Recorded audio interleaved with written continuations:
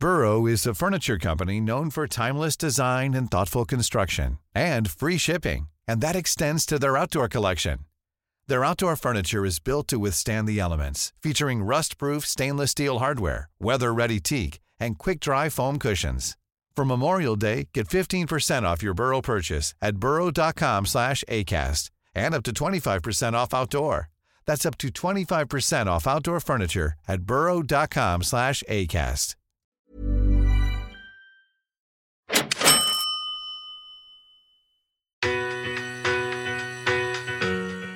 And do you know the first 3 properties I bought were all positively cash flow properties without any money at all? This is Property Investory, where we talk to successful property investors to find out more about their stories, mindset, and strategies. I'm Tyron Shum, and in this episode, we're talking to property millionaire Dymphna Boholt. We'll follow her incredible story from growing up poor on a cattle farm to turning her last $40,000 into a property empire, all while she was a single mum with a baby on her hip and another one on the way. Keep listening to find out how she did it.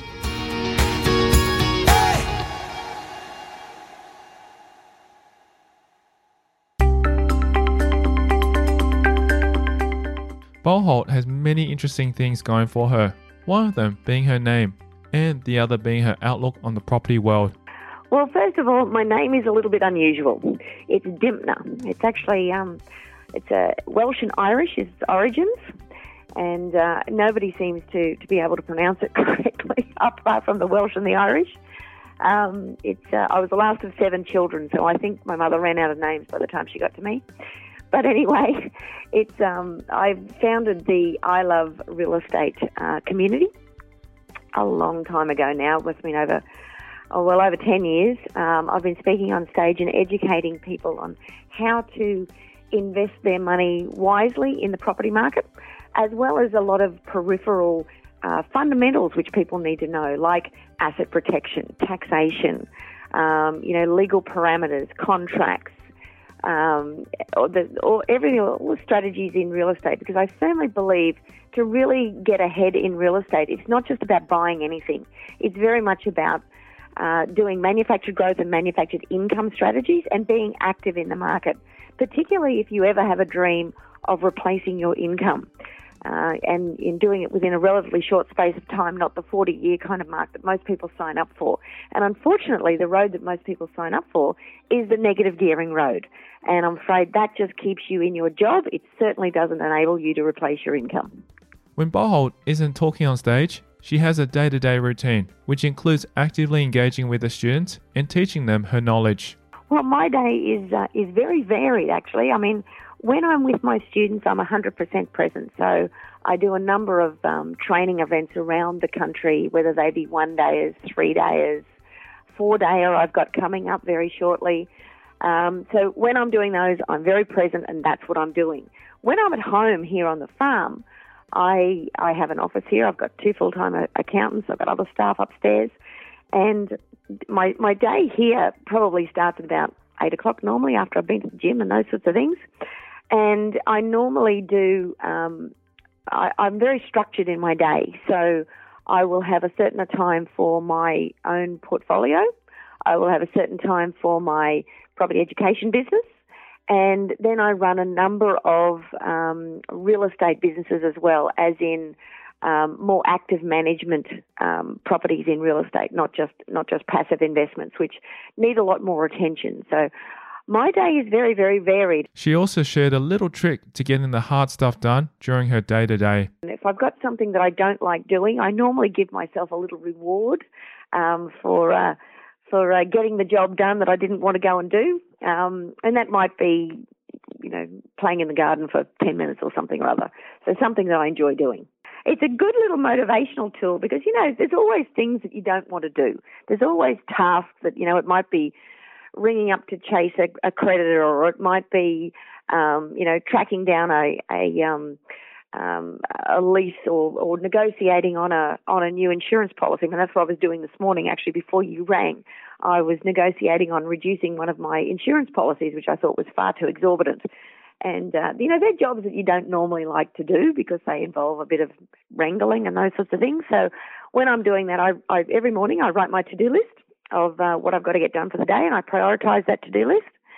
And there will be things on there that'll be I've got to do that. And if you don't have a reward, it's very easy to throw it to the end, and then it'll be on next day's to-do list. So it might just be, well, I'll get that done and then I'll go and have a cup of tea or something like that.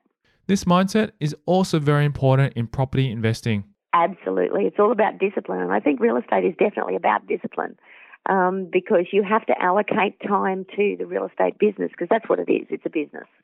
And even if you've got total passive income coming in from your property portfolio, you still need to look at it and review it and all of those other things. It's not 100% passive.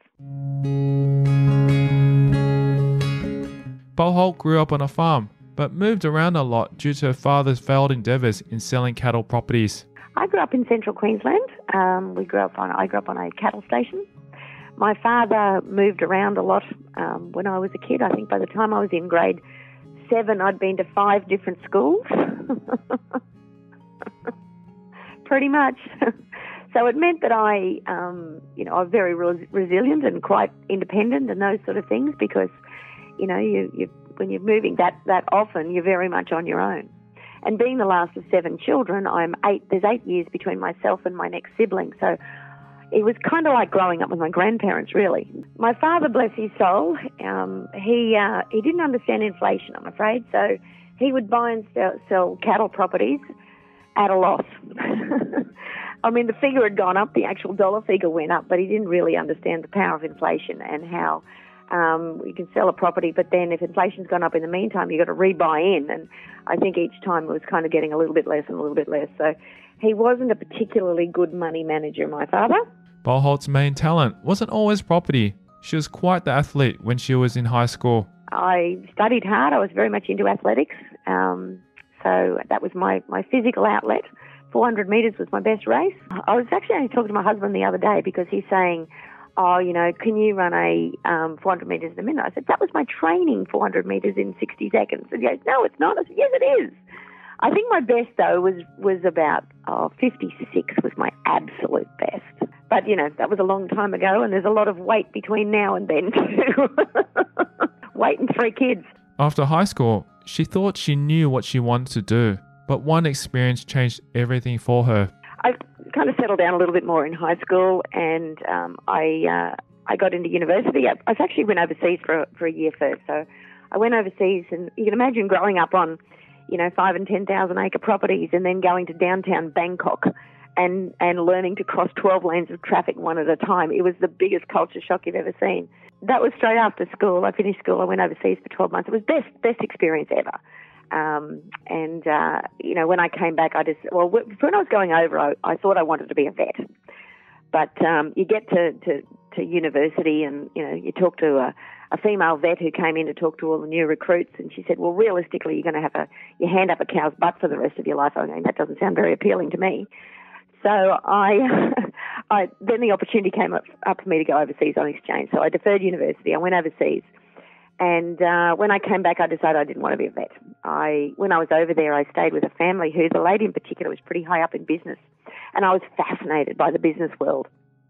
So I used to wag school most of the time because I'd finished school here anyway.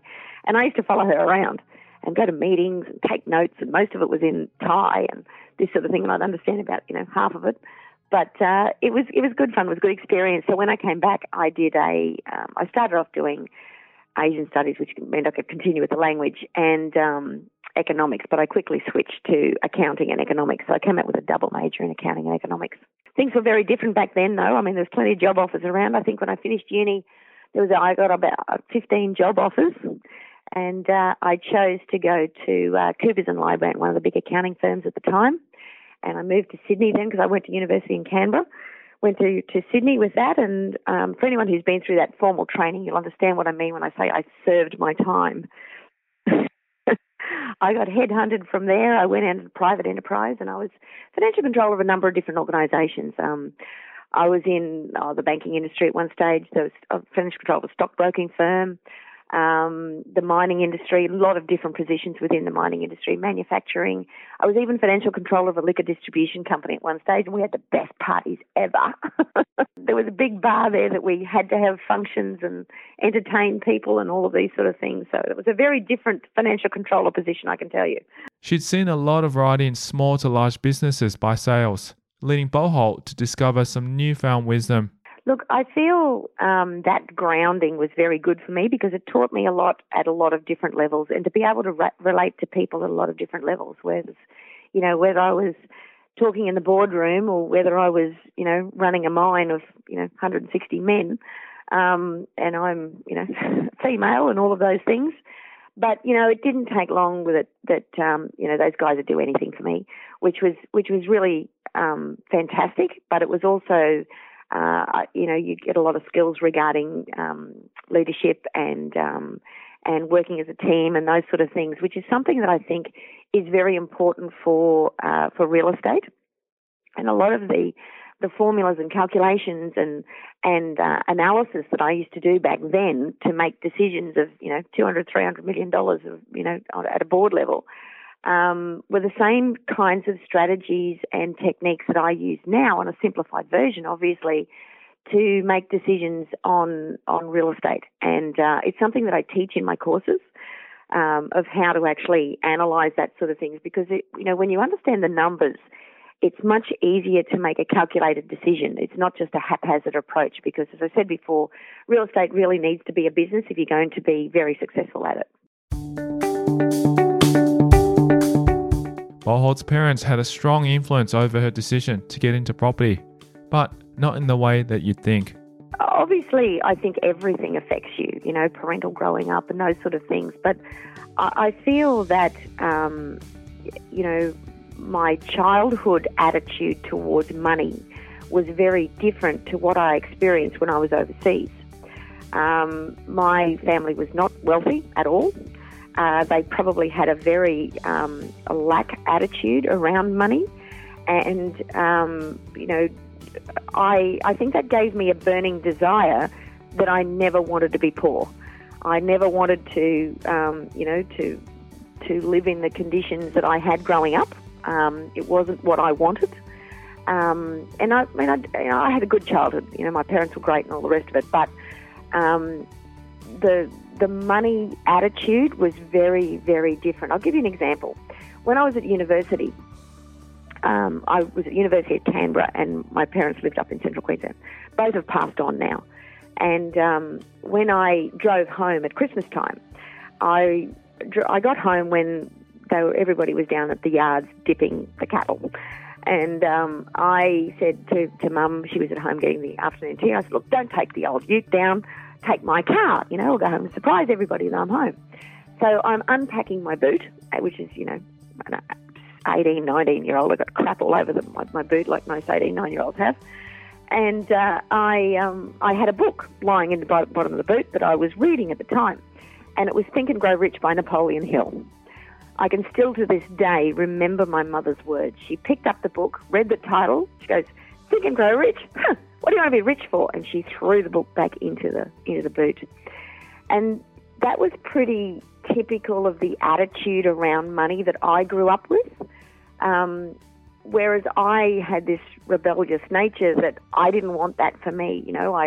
I wanted to live in a better house. I wanted to drive a better car. I wanted to see the world. I wanted to do all of these things. I had these, very strong desires and dreams that I was going to fulfill. She explains why this was impactful for her. In one way, it was great because it gave me that absolute burning desire that I didn't want to grow up in with that lack attitude. But do you know that book, I never finished reading it until my mother died, some 20-odd years later. It was, and it's remarkable how a lot of these things, it's not a conscious decision, it's a subconscious decision that you allow these things to influence you.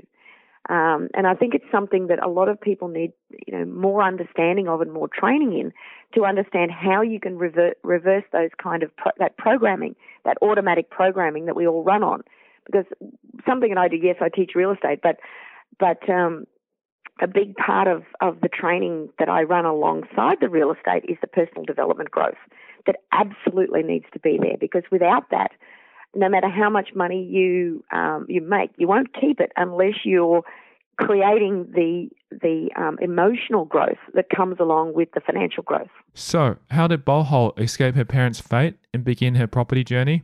I started off in auditing, and then I escaped auditing because I hate auditing. And I got out, then I went into small business services within Coopers and Lybrand. And that's where I then got headhunted, and I became financial controller then of a number of different organisations. And it wasn't until my 30s, when I was going through a very messy divorce, that I made a conscious decision that I wouldn't go back into the corporate world. I would move away from New South Wales, where I was living at the time. I moved back to Queensland. And I basically drove from the Gold Coast and the Sunshine Coast and said, okay, where am I going to be? In that belt somewhere. And I chose the Sunshine Coast. And I was pregnant. I had a baby in arms.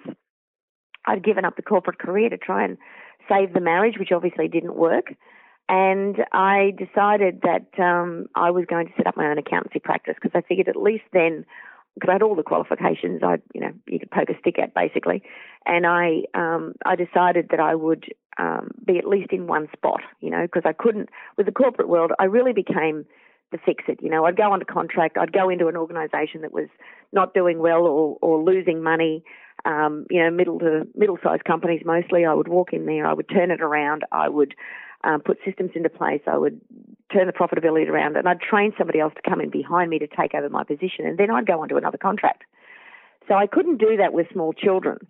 And I decided, well, I'll set up an accountancy practice. And I literally, 8 months pregnant, you can imagine it, 6 to 8 months pregnant, I was walking the streets of the Sunshine Coast, introducing myself to businesses, setting up an accountancy practice and gaining clients, etc. Divorced and in a brand new city alone, Boholt knew she had to make ends meet to feed her family. It was a hard road, and I was really in survival mode, because when I walked out of divorce, I had a grand total of $40,000 in my back pocket. Not a lot of money to start all over with 2 kids on your own and a new business. But I made it stretch. I bought a 2-bedroom fibro shack with an asbestos roof that leaked when it rained, and that's where I lived. And I bought a 72 square metre office where I ran the accountancy practice from. So, I was very, very good with money management and things like that, because that's been my whole career. But it was tough. It was really, really tough. It hurts when you've got to put your 6-week-old baby and your toddler into full-time daycare for somebody else to look after. But if I didn't work, they didn't eat. That was a reality. So that was my life as a single mum. And I built my business up, and it was really, I look back and say, how come I only end up with 40 grand, considering how much money I'd earned in those early years, because I earned a lot of money. And I know where it went. I spent it on my first husband, but you live and learn. So long as you learn from your mistakes, they're mistakes, are they? So I then, there's a couple of years of just really knuckling down and working really hard. I built the business up. And I remember sitting in my office, which faced the western sun. I had this big window that faced the western sun, spectacular sunsets. And I remember sitting there thinking, my life is really hard. It's not so much that my life sucked. It was hard. It was, I'm working 40 to 60 hours a week, 2 small children to look after on my own. You'd take files home from work and you'd play with the kids, put them to bed, feed them, bath them, all the rest of it. Then you fall asleep on the couch doing work, and you get up the next morning and you do it all again. And it was just really, really hard.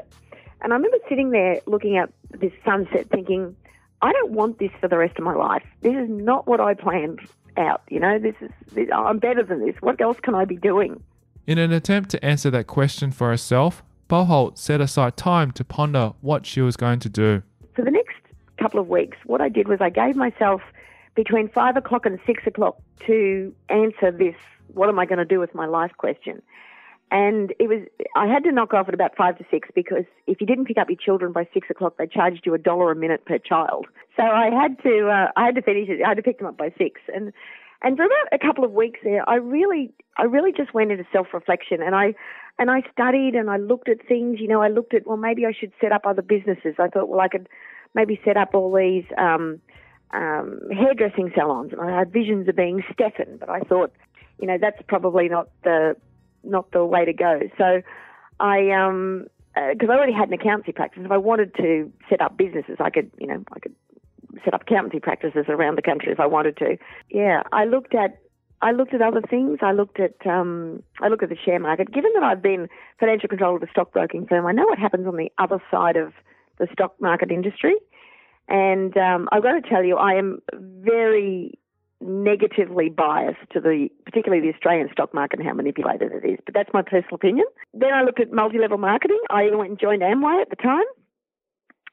And, all of the multi-level marketing work. They absolutely do. What didn't work was me. It didn't suit my personality at all. So I thought, no, that's not for me. And then of course, that leaves property. With her mind now set on property, she began questioning how she could flip the traditional methods of property investing to make them work for her. I thought, well, I can't afford to negatively gear, but everything that I had ever been taught from, school onward with all of the training and everything, a client comes in to see you and they whinge about paying too much tax. You say, well, you need to buy a negatively geared investment property. This is how it works and this is how you can save tax and all these things. But when I looked at it for me, I thought, this is a mug's game. I can't afford this negative cash flow because, in the hope that the thing's going to go up in value, because things were pretty tight back then. So I thought, well, maybe there's another way. Maybe if I bought a property that even looked after itself, does that even exist?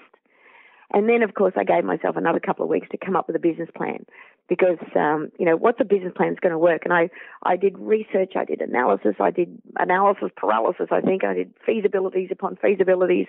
And I came up with a business plan that I figured for me was going to work. And that was really creating a portfolio of properties that were positively geared. But my trouble, of course, was that I had to start with no money because I didn't have any. All of my money had been tied up in the two properties. I didn't have any deposits to go and buy property. So I thought, that's great. I need to buy a positively cash flow property without any money. And do you know the first 3 properties I bought were all positively cash flow properties without any money at all? So, that it's really about deciding on what you want and then working to a business plan to achieve that. And I think everybody should work to a 2-year plan. You can have your goals, dreams, aspirations that can be 5 years, 10 years, those sort of things, but you really should be able to accurately step out exactly what you're going to do over the next 2 years in a business plan. What properties, what strategy, how much money, how you're going to do it, what areas, how much money it's going to cost to do this, that, or whatever else. And I think that's something that's very important. Boholt also shared an interesting story about how she believes other people's energy led her to make a bad investment. It's actually more of an energetic, emotional story than anything else. Yes, I've made some mistakes in real estate, but I'll share this one here with you first of all. I must confess, I bought a negatively geared investment property. There you go. That's my dirty little secret. But I'll tell you why I bought it, which is what is really quite interesting. I was going through a time where a lot of people were coming to me, there's no students coming to me, and they're basically coming and dumping their stuff on me. Oh, this has gone wrong and my business has gone wrong and something's happened over there and I've got a negatively geared investment property and whatever else. And I was energetically not protecting myself from other people's stuff, for want of a better word. And I felt I was taking on their burden, and at a subconscious level, I felt I slipped back into a lot of childhood attitudes around money and those sort of things. And at the time, I went out and bought a property which was a luxury property and obviously negatively geared and all of these kind of things. So, it was the heartstrings that bought it, not the head. And, I think I still own the damn thing, but but it obviously had an effect as negatively cash flow. And it was a big mistake. I lost money on it or whatever. But the reasons behind it, I think, are important. That you can allow yourself to take on other people's stuff, and it's something you need to protect yourself from. And even in, workplaces, a lot of us work in very toxic environments and things like that, which the negative attitudes, if you have them thrown at you enough, you absorb some of that. You have to have a regime every single day to raise your own energy levels and to remain focused on what it is that you really want and what's right for you, and keeping in mind your bigger picture, which it's very easy to allow life to kind of take over that position and get you sidetracked, and you turn around 2 or 3 years later and you're really no further ahead than you were, except you're 2 or 3 years older. So I think focus is very important with that sort of thing, and it reminds me of a story of I was actually talking to a friend of mine about a counsellor who counsels cancer patients, and she was talking about how ironic it was that now she has cancer, and it was the same kind of scenario with me. I'm counselling people on debt reduction and all of these things and not negative gearing and etc. And I ended up doing exactly the same thing at that time because of that protection mechanism not being there. She continues to explain why that was an important lesson for her to learn, and tells us how she uses that lesson to this day. It's something that, I've obviously learned from that one property. Fortunately, it only took me one property to learn the lesson. But it's something that I now incorporate into my daily regime. Part of that is actually a daily focus session, which, you can call it meditation, you can call it daydreaming, you can call it zero-based costing, you can call it whatever you want, from a logistics perspective. But it's really a point in time where you focus within about who you really are, what you really want in life, and what you're going to do to achieve that, and setting the intention of your daily life, I suppose. Not just daily, but the bigger picture as well. Because when you do that, a lot of things happen. It's, I could get into a whole alternate talk here about your subconscious and things like that, and how your reticular activating system is actually 4 components in your brain that come together that are your focusing system. And what they do is they filter what's important to you into your conscious. So subconsciously, we can process so much more than we can consciously. And, if we had to, looking around the room wherever you are now, if you had to take in everything that was happening in your room, you couldn't do it consciously. But subconsciously, you can. And when you can actually learn to recall that subconscious, it makes, memory recall and those sort of things so much easier. But on another level, this filtering system, it makes you notice what you've deemed to be important to you. But if you're not spending time programming your subconscious or your RAS system as what's important to you, then you go around blindly not seeing things. And this comes down to deals. If you've focused on things and you go, right, what I need next is I need a chunk deal and I need to do, I need a subdivision that need to be at this kind of price, I need to do that and whatever else. And you've worked that through, whether it's in a meditation or whether it be on a pen and paper, actually working out a little bit of a mini business plan, what you've actually done is you've programmed your RAS system to absorb what that thing is that you want. And you'll start to notice deals that can potentially be a subdivision deal. Boholt provides an example and a story of why this habit and knowledge is so relevant to property investing. It's like when you go and buy a new car. Say you go and buy a yellow BMW. Before you buy the yellow BMW, nobody drives yellow BMWs. But as soon as you buy the yellow BMW, every man and his dog's got a yellow BMW. And it's not that there's any more or less yellow BMWs. It's just that you're now noticing it.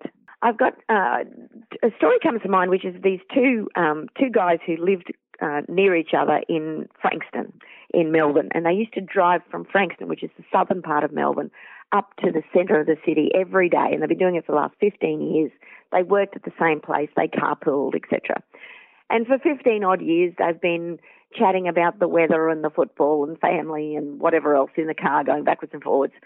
And then one day they decided to actually get themselves educated, and they came to one of my programs. And within 3 weeks of doing the boot camp, they actually sent me a very excited email going, "Oh my God, you're not going to believe it. We've been driving to work for the same road for the last 15 years and never saw anything. But after doing the boot camp, we've seen 3 deals on the way to work. We've contracted on these 3 deals. One of them's probably going to fall over. We're going to make this much money out of the other one, this much money out of the..." They're everywhere. We didn't even know they were there before. And of course, those deals were there all the time, but they didn't see them. And it's something that that is so strong that you really need to spend that daily routine checking in with where you're at and what you want to do. You know, ask yourself some big questions like, are you happy? She continues with another story. I'll give you another example, just how powerful this is. It was Valentine's Day this year, and I was actually working. And I came home from work and drove my car into the garage, and I walked up the back steps into the house, and I saw this big balloon. It said Happy Valentine's Day, and I saw it was attached to a car, and I thought, oh, isn't that lovely? And I walked inside. I thought, why has he got it in the garage, for God's sake? Anyway, I go inside, and my husband says, oh, did you see what's in the garage? I said, yeah, it was lovely, thank you, darling. I thought you should give it to me. So we go out to the garage, and there's this big heart-shaped balloon and the card, and I read the card, and I said, thank you very much, that's lovely. And he kept looking at me going, is that it? I'm going, oh, it's lovely, thank you. What do you want me to say, And he goes, is that it? I'm going, what? And the card was sitting on a motorbike. He had bought me a motorbike, but I didn't see the motorbike because I wasn't expecting a motorbike. And I mind you, I don't have a motorbike license. I still haven't ridden the goddamn thing. But anyway, he decided I needed a motorbike. So I've got this big red motorbike. How do you not see a motorbike? But it obviously wasn't programmed into my RAS system to see a motorbike. So if I can miss seeing a motorbike, you'll miss seeing a deal unless you actually program it in there. You don't know what you're missing. That's the thing. Interestingly, Boholt shares how she completely replaced her accounting income with her real estate income in just 1.5 years. I don't think there was one aha moment. For me, it was more of a slow burn. Because when I made that decision sitting in my office looking at the sunset, it took me 18 months to totally replace my accountancy income I was working 40 to 60 hours a week for previously. So within 18 months, I had totally replaced my accountancy income with passive real estate income. And remember that the first 3 deals, I had to do no money down just to get going. So I don't think there is that, oh my God, that's amazing. It was very much a slow burn. And my whole life has been really more about that because I am constantly learning. I am constantly educating myself. I am constantly working on myself so that I can be a better leader, a better teacher for others as well. It's an ongoing journey. I don't think it's something that ever stops. And if you stop learning, you die. So it's something I will continue to do. I mean, I have a goal that I speak on stage when I'm over 100 and make sense. There's a qualifier there. I do have to actually make sense. We'll see if I can meet that target. Well, that's just it. It's something that I study on a lot of different things, and, health and nutrition is certainly on that list.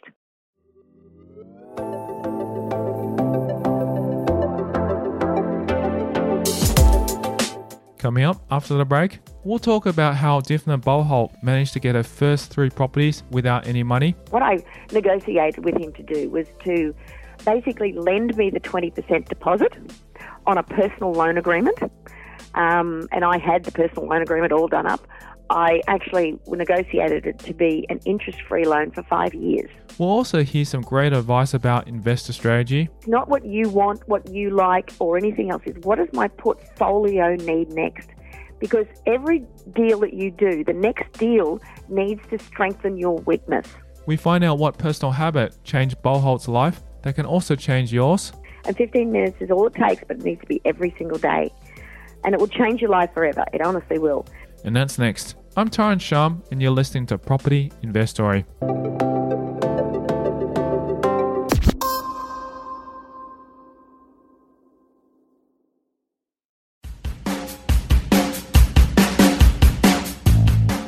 Hey property investor, is your cash or equity currently earning you 1 to 2% per annum sitting in the bank? What if I said to you that you can do better? To find out more, simply register your interest to become a money partner at propertyinvestory.com. Right now, there are great opportunities in the property market, and I'm looking for money partners who want to invest to get a higher return with low risk on their money for 6 months. Register your interest by visiting propertyinvestory.com.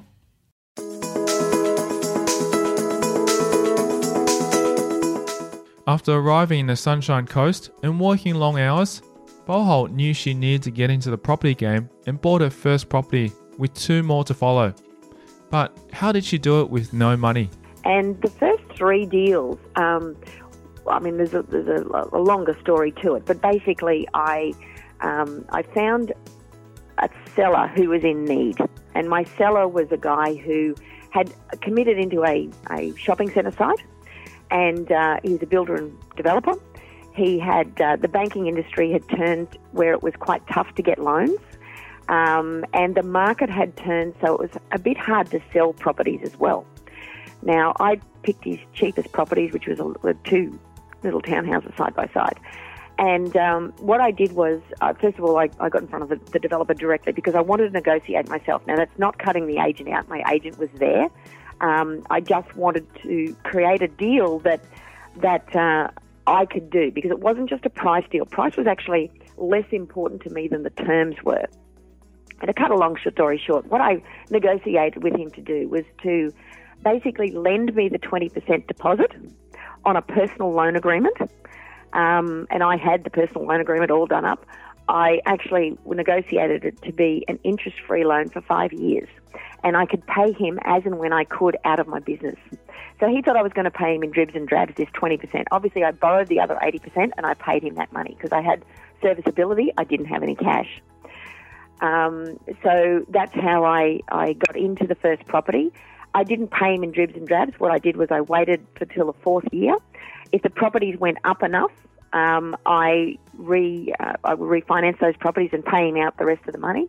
If they hadn't gone up as much as I would have liked, it gives me a year to sell that property, put whatever they have gone up in my pocket. Meanwhile, I've got 4 years' worth of passive income, and then I pay him out the other 20%. So I didn't negotiate in price. I actually got I paid list price for the properties, which was over what he was expecting, because everybody negotiates. But I got the terms that I wanted, and effectively he vendor financed me the 20% deposit. Now, he had no intention of doing that. He had no intention of structuring a deal that way, but there wasn't a lot of buyers around. It wasn't a hot market. And if he wanted to sell the properties, this is a way I could make it happen. Any other way, I couldn't buy those properties. And, everybody won. Bruce my agent got paid. He got the price that he wanted eventually. And I got a property that I didn't have to put any money in to actually buy, and it was positively geared. So everybody wins in that scenario. She even thought of a way to get the developer to keep his word when he asked her for his money early. I pulled out my contract and said, hang on, I've actually got 5 years to pay this. And he said, oh, whatever. But when I paid him his money out towards the end of the 5 years, he was very happy. He thought, he didn't think he was going to get his money, but he did. Well, that's why I drew up the contract the way I wanted it. While Boholt was new to the property game, she had a huge amount of financial experience behind her, which meant she had a different strategy than most investors had starting off. I think what's more important to your listeners is what I started with, because now I'm a little bit different. I do bigger deals and that sort of thing, which is probably not where most people will be at listening. So I think it's the earlier years when I first started out that I think are more important. And I think a big part of growing your portfolio is actually you need to be balancing income and growth. Now, I don't keep anything, apart from that one mistake, that was negatively geared. I mean, if at the end of the strategy, I might buy it as negatively geared, but I'll do things to it to turn it into positive. And there's lots of strategies you can do to do that. If at the end of the deal it's not positively geared, but I've elevated the value, I'll sell the property. Take my chunk money and put it back into the next deal. But all the time you're balancing off income and growth. And I think it's something, whenever you buy or sell a property, you need to step back, don't get emotional about it, and go, okay, and this is a really good question to ask, and it's something your listeners should take on board, is what does my portfolio need next? It's not what you want, what you like, or anything else. It's what does my portfolio need next? Because every deal that you do, the next deal needs to strengthen your weakness. So, for instance, if you've got low equity, you don't have a lot of money, then your next deal needs to be a chunk deal. You need to do a deal where you're elevating the value of the property in some form, so that at the end of the deal, whether you refinance or whether you sell that property, you're in a stronger position for having that property than before you bought it. conversely, if you're low in serviceability, you've got a low job or you don't have a job, you need to buy properties that are strongly positively geared, because that next property needs to strengthen your position. And you always should be thinking 2 deals ahead. So you never get into a deal that if at the end of the deal you haven't got enough money to get into the next one. So you've either got to be, by getting into the deal, elevating the value so that gives you the momentum to get into the next one, or that it's a sell and then you take that money and go into the next one. So the end of the deal, you should always be in a position to get into the next deal. Otherwise, you've chosen the wrong strategy. It doesn't work, because you need that momentum to be able to keep investing, and that's what replaces your income. It's the ongoing, consistent, investing with the underlying rule that you don't keep anything that's not positive. And every deal needs to strengthen your weakness. And at the end of every deal, you need to be in a position to go into the next one. After hitting rock bottom during her divorce, a strong mindset is what helped her get back onto her feet and allowed her to succeed in the property world. Well, one, I think the biggest thing is belief system, belief in yourself, and getting out there, actually just turning up and getting out there, talking to people. Real estate is something that everybody thinks is, you can do behind a computer. You can't. It's very much a people business. And the more people you connect with, the more opportunities present themselves. And when we spoke before about your RES system and things like that, there's a lot more to that. There's energy levels, there's electromagnetic fields, there's, the chemical reactions that go in your body when you have certain thoughts, processes, and those sort of things. The whole thing kind of comes together to be who you are. And I always had a very core belief system that, if that's what I decided to do, I could make it happen. I had no idea how I was going to replace my income in 18 months when I first started. It wasn't even really that I planned to do that. It was just that I knew I needed to make passive income because that's how I was going to have more time with my children. And time with my children was my overarching why. Because when you're working 40, 60 hours a week, you're a lousy mother. And I knew that, and I needed to do something in order to recreate that kind of time with kids. So passive income was definitely the vehicle. The exact how, I didn't know. I knew it had to be positively cash flowed properties, but beyond that, back then I really didn't know. And it was really a matter of taking one step at a time and having the belief system that something would show up. One way or another, I'll make it happen. I don't know how, but I'll make it happen. Following her success in the property market, Boholt decided she couldn't close her accounting practice. Well, I didn't actually close the accountancy practice. I'd replaced my income, which basically meant I continued to work, but I could take a day off and play with the kids on the beach if I chose to. But I kept the accountancy practice going, because I decided I couldn't be a full-time mum either, and I continued to invest. But it gave me the luxury then of basically being able to choose, what I wanted to do. And I can't remember the number of years, but I kept that business going then for a number of years thereafter. But what I did do is I put into place a retirement plan. So I didn't want to close the practice. I mean, I liked my clients. I liked talking to my clients. I respected that, they didn't want me to just shut up shop either. So I brought other people into my business with a view to replacing myself in the business. And that took about 2.5 to 3 years, where I was in a position that I could actually step out of the business. I still owned half of it. I could step out of the business, still get paid from the business as well as my property income, but not have to work in it. But that was 2 to 3 years in the planning to be able to do that. It's not something you can do overnight. But see, I'd already replaced my income with real estate. So it wasn't the income I needed to work on. It was just the practicality of how can I evolve this business into something that will continue to generate me a salary, an income, as well as look after all the clients and grow and, all my employees. I mean, I had employees that I had to look after. You can't just go, sorry, I've replaced my income, I'm out of here. Look after yourself, guys. There's responsibilities there. And all of them were taken care of and all that sort of thing. So it's all part of the process. So how did she do it? How did she manage to go from single mum to millionaire?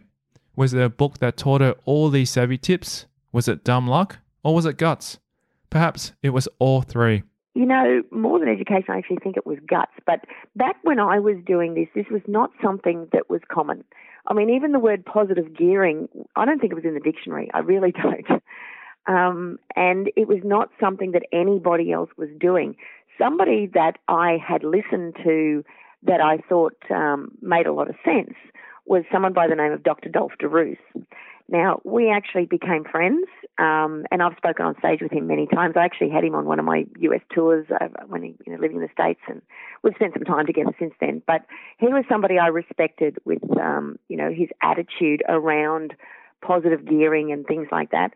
Obviously, Kiyosaki with his Rich Dad, Poor Dad book, but I mean, whilst it was a great mindset book and it's really changed the mindset of a whole generation, it's a fantastic book to get your children to read and things like that. It gets their head in the right spot, which I think is, 80% of the battle.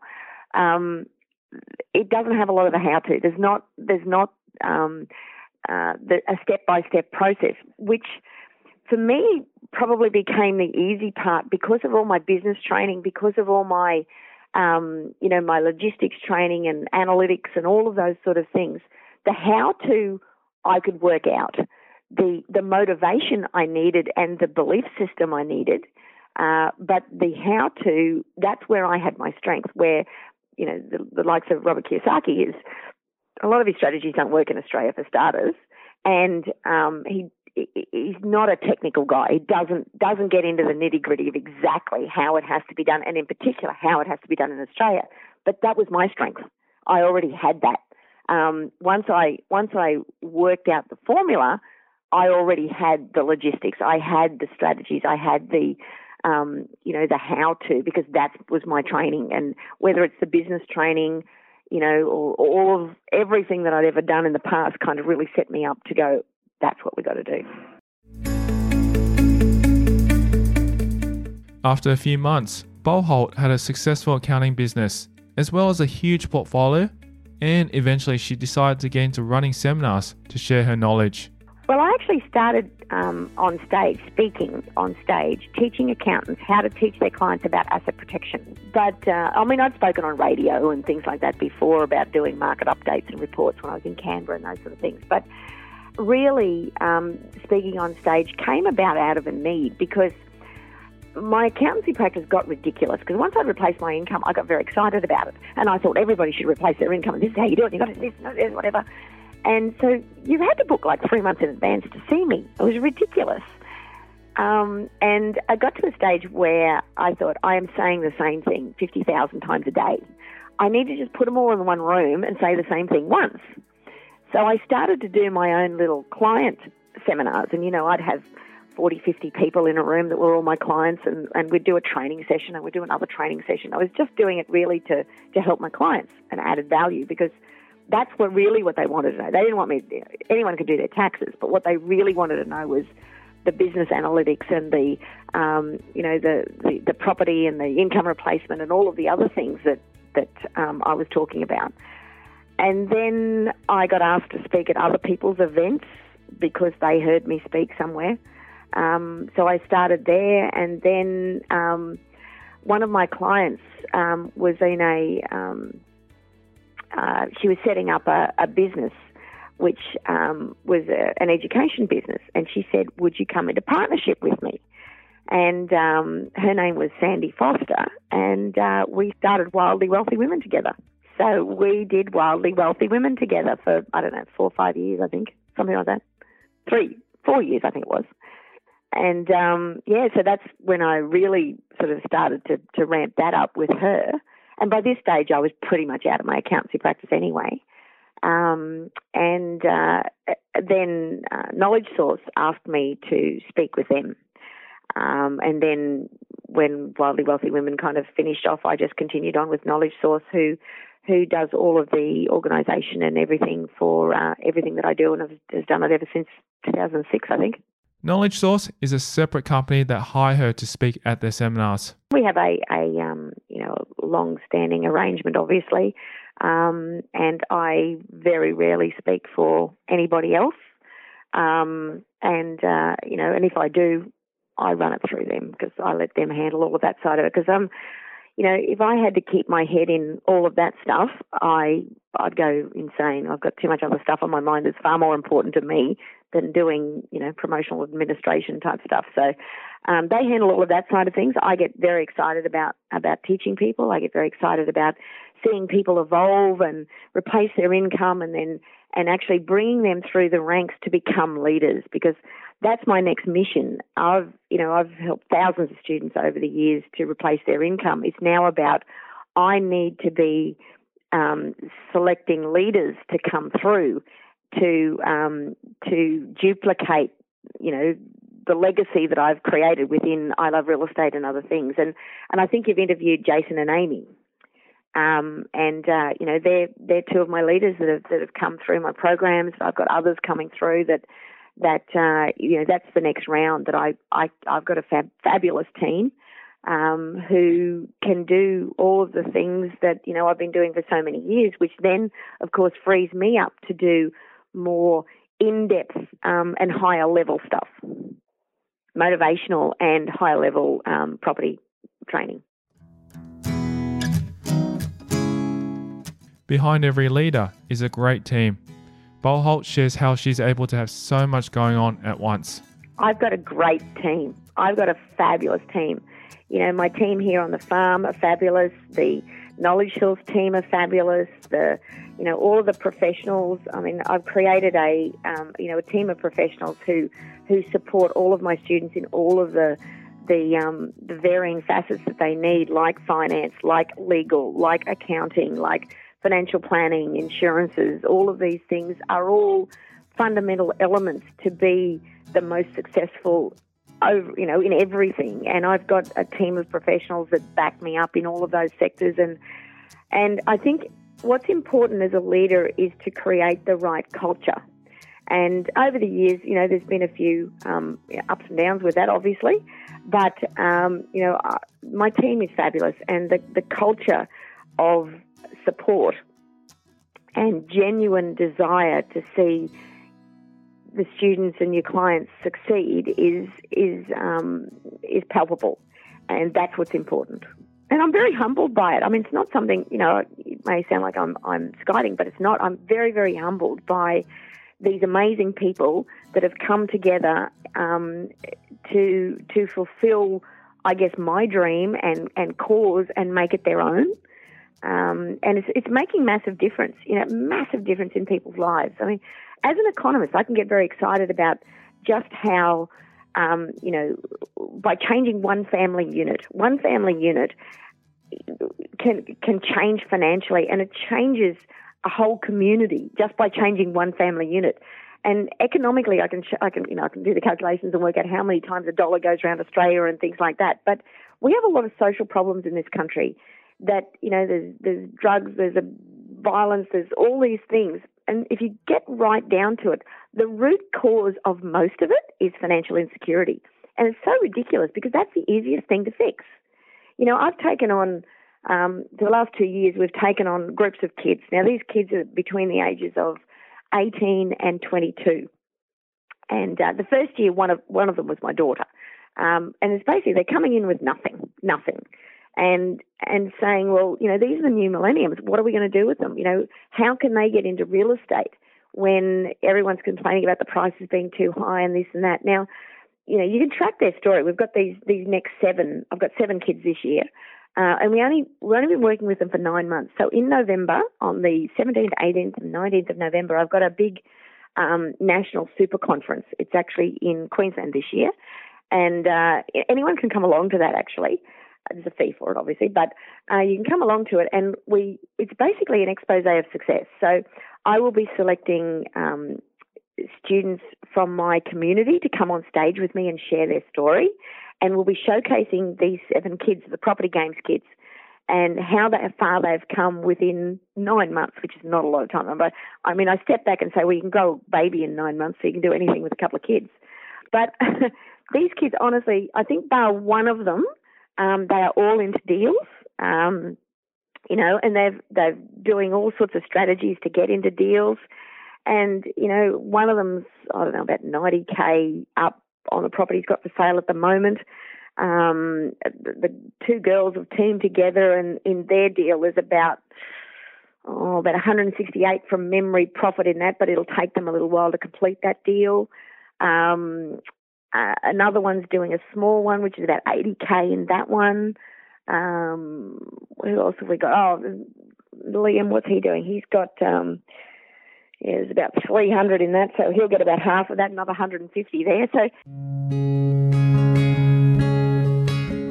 in only 4 months, Boholt managed to train up and change these kids' lives. we had to train them first. Like, we get these new green kids, and it took us 4 months to train them. So, to be able to do a feasibility, be able to do a reverse feasibility, and to do it standing on their head, and to be able to know what this costs and that strategy, and analyse deals. And so that took 4 months of working with them directly.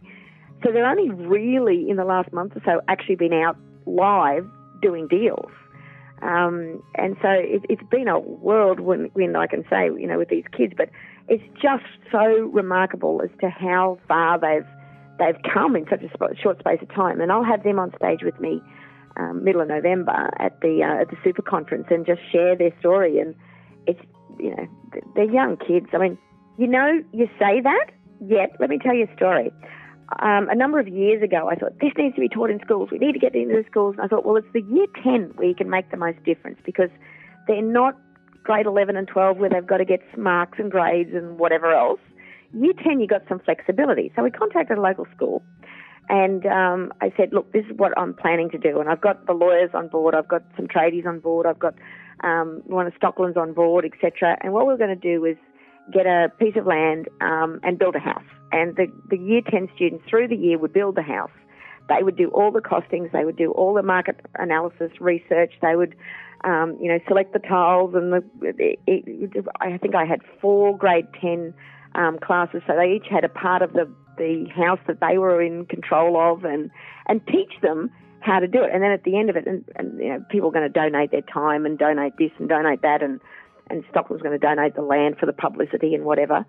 And whatever money was made, would sell it at the end of the year, and that would go to the school. And I thought that was a great thing to teach the kids real life how to do it. And they said, and the principal was on board. Everything was great. He said, I've just got to get it cleared through the Queensland Education Department.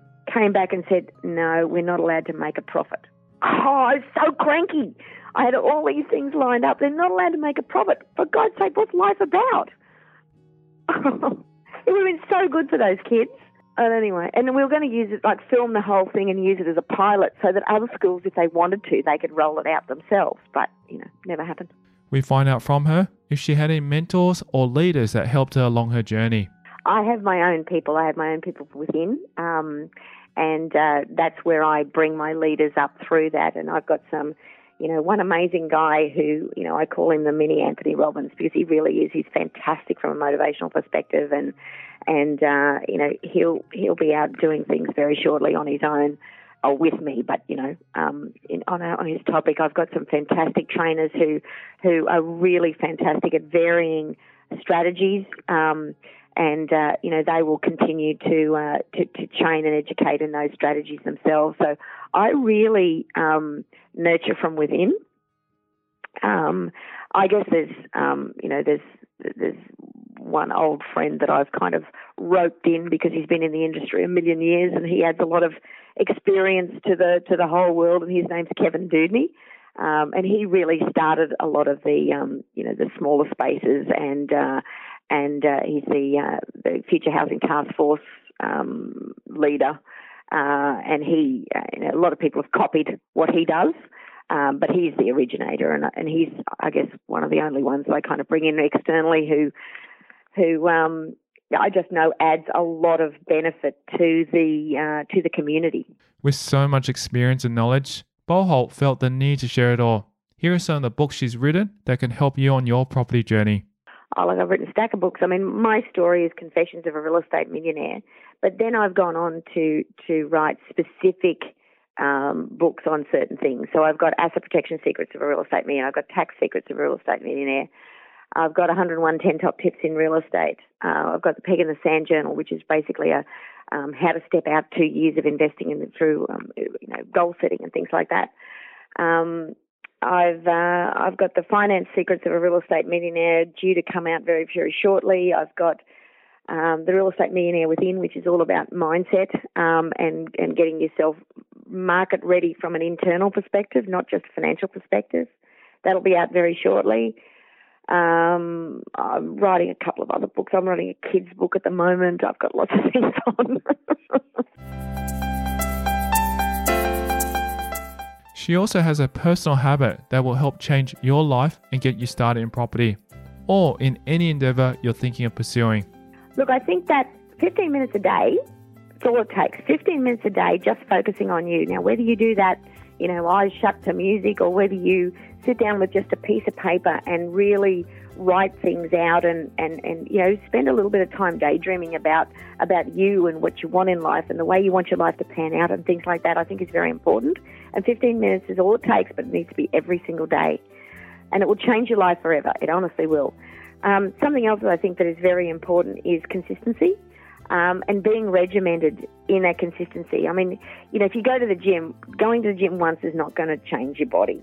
But if you are consistently doing things and your consistent application and determination, that's what will make the difference. That's what gets results. And it's just the application of that over a long period of time, which is why little techniques like a reward system, even on a daily basis, of something that I'll get this done and then I'm going to go and do that. I'll get this done and then I'm going to go and do that. Just those little mind games that you play with yourself throughout the entire day make such a big difference.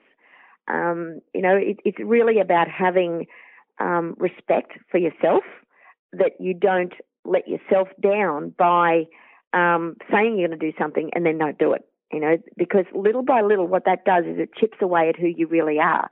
And you will only achieve who you see yourself being. You will only put into practice what you see yourself doing. And it's really keeping that self-image protected, keeping that self-image very, very secure, because that is your life, that is your destiny, because you will become that person. Looking back in hindsight, she shares what she'd tell herself 10 years ago. 10 years ago? I would say you're in for a wild ride there, girl.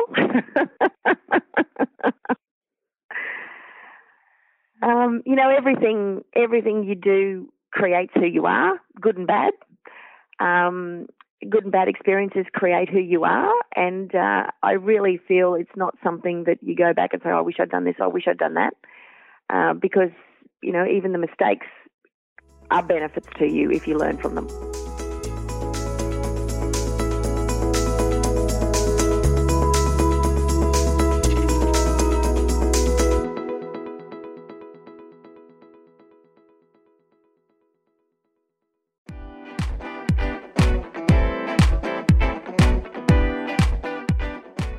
Thank you to Dymphna Boholt, our guest on this episode of Property Investory.